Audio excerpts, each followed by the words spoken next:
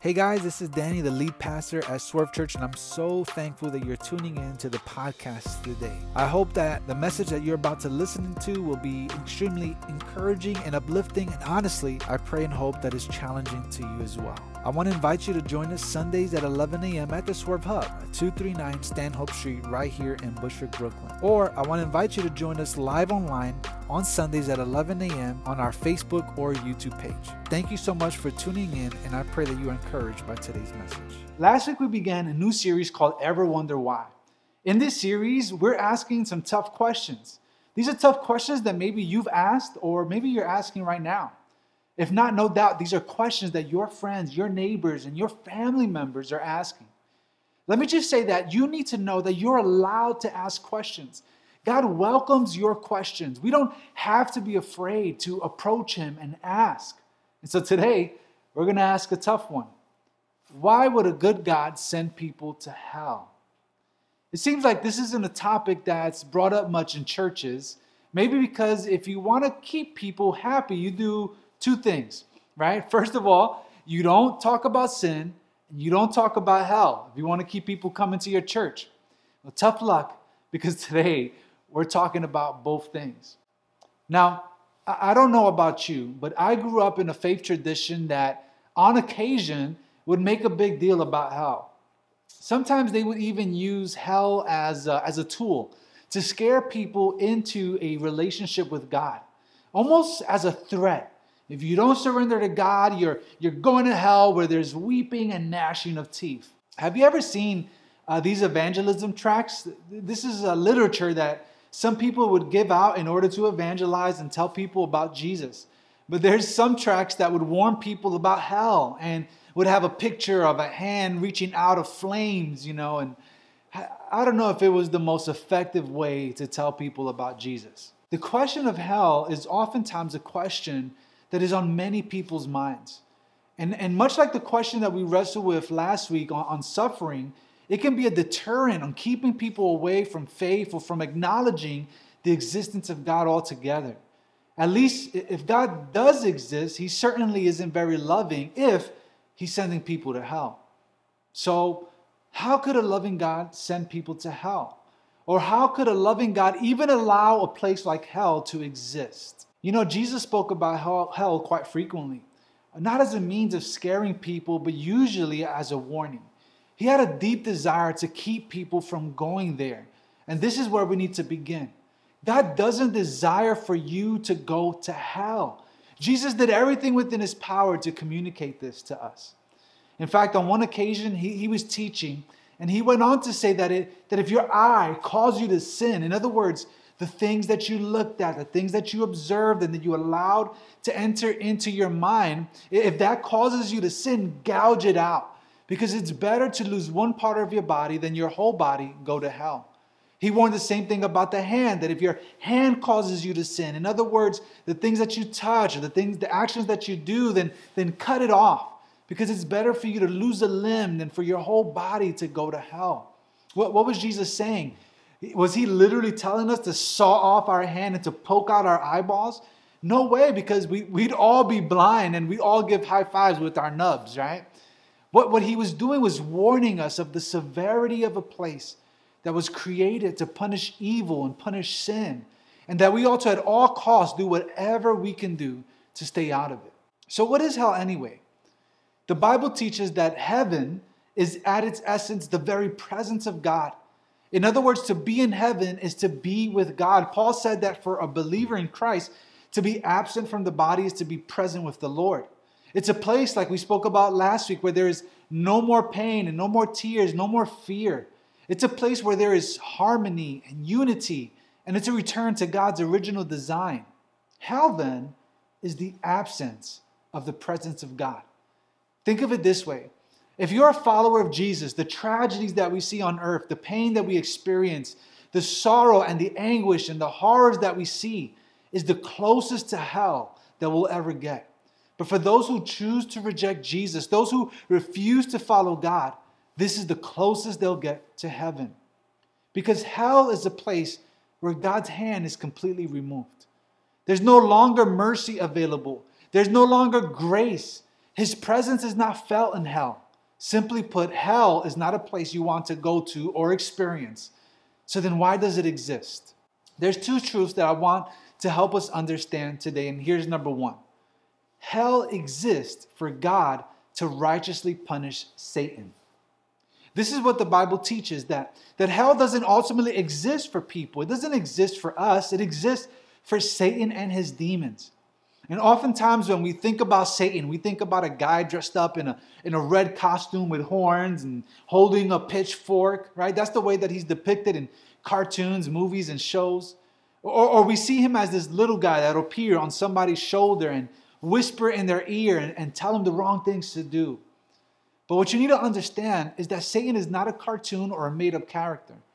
As God and his angels exist, so does Satan and his demons.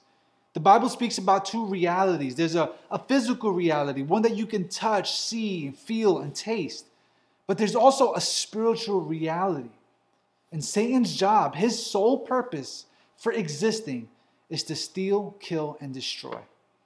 In the scriptures, we learn that Satan is the very embodiment of evil. He's behind every abuse, every addiction, every fear, every ruined family, every lie, every war. In the Bible, he's known as the destroyer, the accuser, the deceiver, the tempter, the thief, and the father of lies. In fact, the Bible says that when he speaks, his native tongue is lies. You speak English or Spanish, he speaks lies.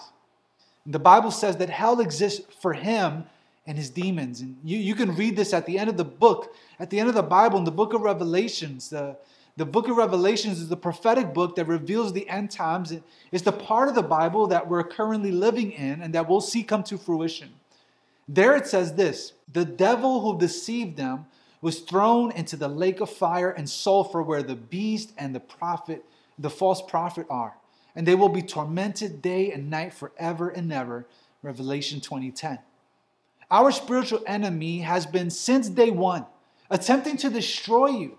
He's behind every source of evil in this world, and I think you'd agree, he rightly got something coming for him. Listen, I don't know if you understand. He's behind every false teaching. He's behind every cult. Those cults that have some of your family members confused and fooled, he's behind that. He's behind, the act of a very pastor that's been disqualified from ministry because of infidelity and compromise. He's behind every line of thought that rejects and refuses to believe and to put faith in God. But guys, his time is coming to an end. His days are numbered. His reign is coming to an end. He's been on the loose like a prowling lion, the Bible says, but his days are numbered. And I think you would all agree that he deserves the worst of the worst punishment. And God's got it ready for him. Essentially, hell is a place where Satan and his demons will no longer be able to torment God's people or creation, and where he himself will experience God's righteous wrath. Here's the second truth, number two. Hell exists for God to righteously punish sin. Another thing we don't like talking about as a society is sin. We live in a culture that wants to wink at sin or to turn the blind eye towards sin. In a society that is so individualized that we're quick to allow people to think and do what they want to. After all, you do you, right? Who am I to judge? But what you need to understand is that sin is a major problem. It isn't just a little white lie. It isn't just a small blunder or a mistake. You need to understand that God is holy and God is just, and our sin is a direct offense to the perfect, holy, sinless, and righteous creator of the universe. He is our standard of holiness. He sets that mark.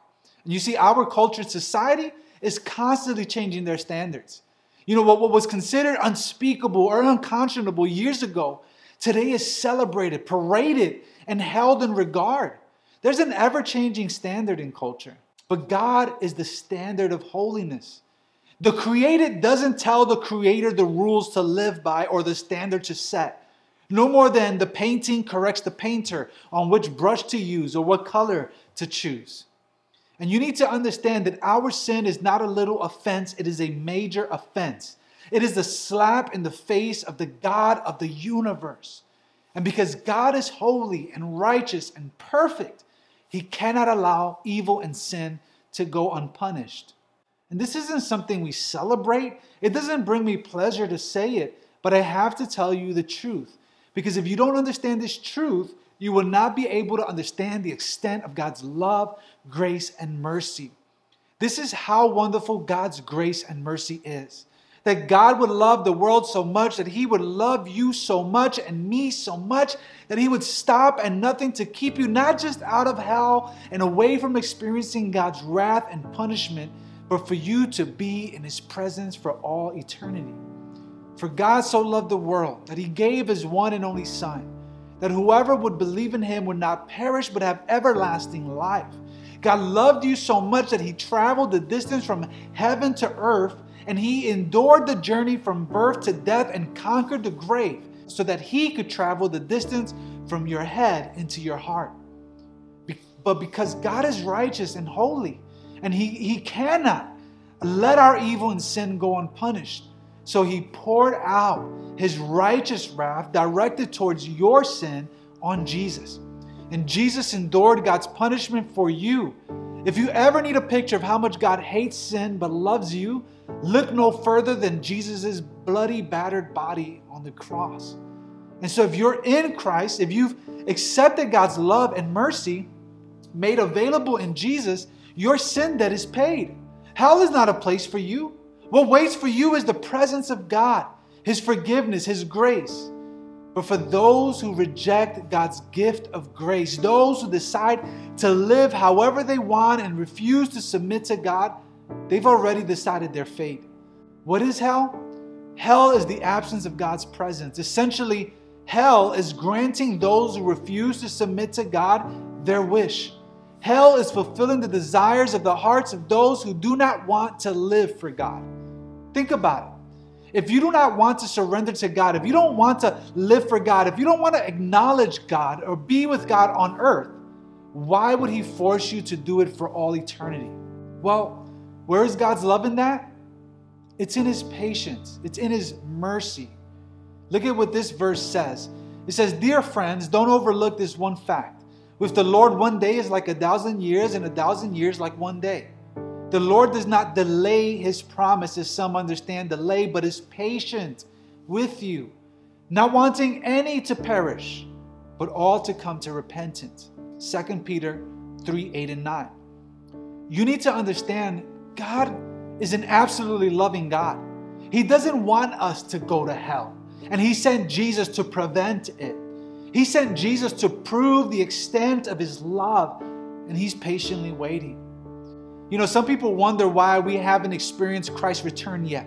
People break their heads trying to study the numbers and dates in the Bible. They've predicted wrongly time and time again the second coming of Christ. What's happening in the meantime?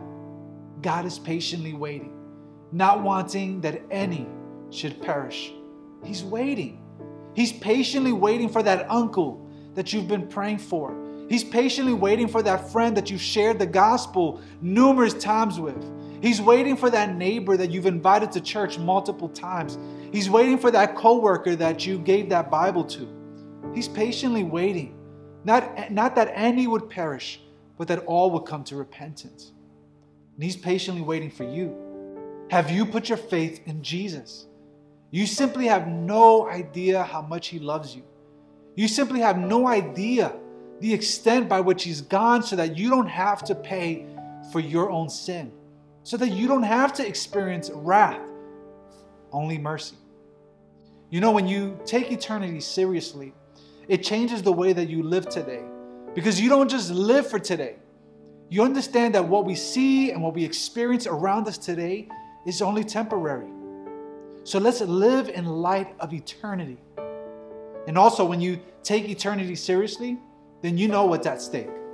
For those that are around you, your family, your friends, your neighbors, we need to get the love of God out. We need the gospel to spread, not to scare them out of hell, but their eternity is in the balance, and God is waiting.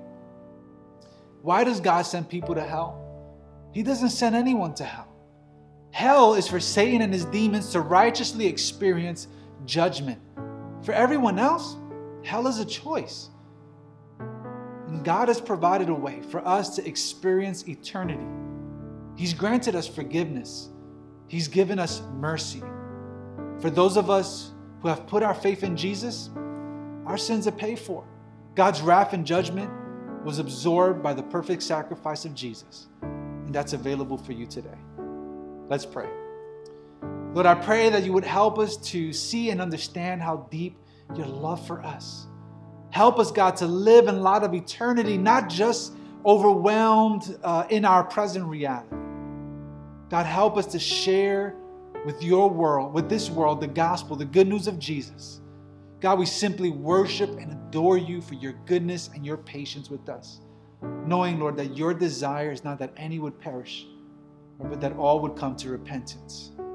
So, God, I pray, Lord, in a world where we're so overwhelmed and overcome by the now, by the present, by what's going on now, help us, Lord, to live in light of eternity. Thank you, Jesus, for absorbing the wrath of God in my place. Thank you for the forgiveness of sin. Thank you for mercy. Thank you for goodness. We thank you in Jesus' name. Amen.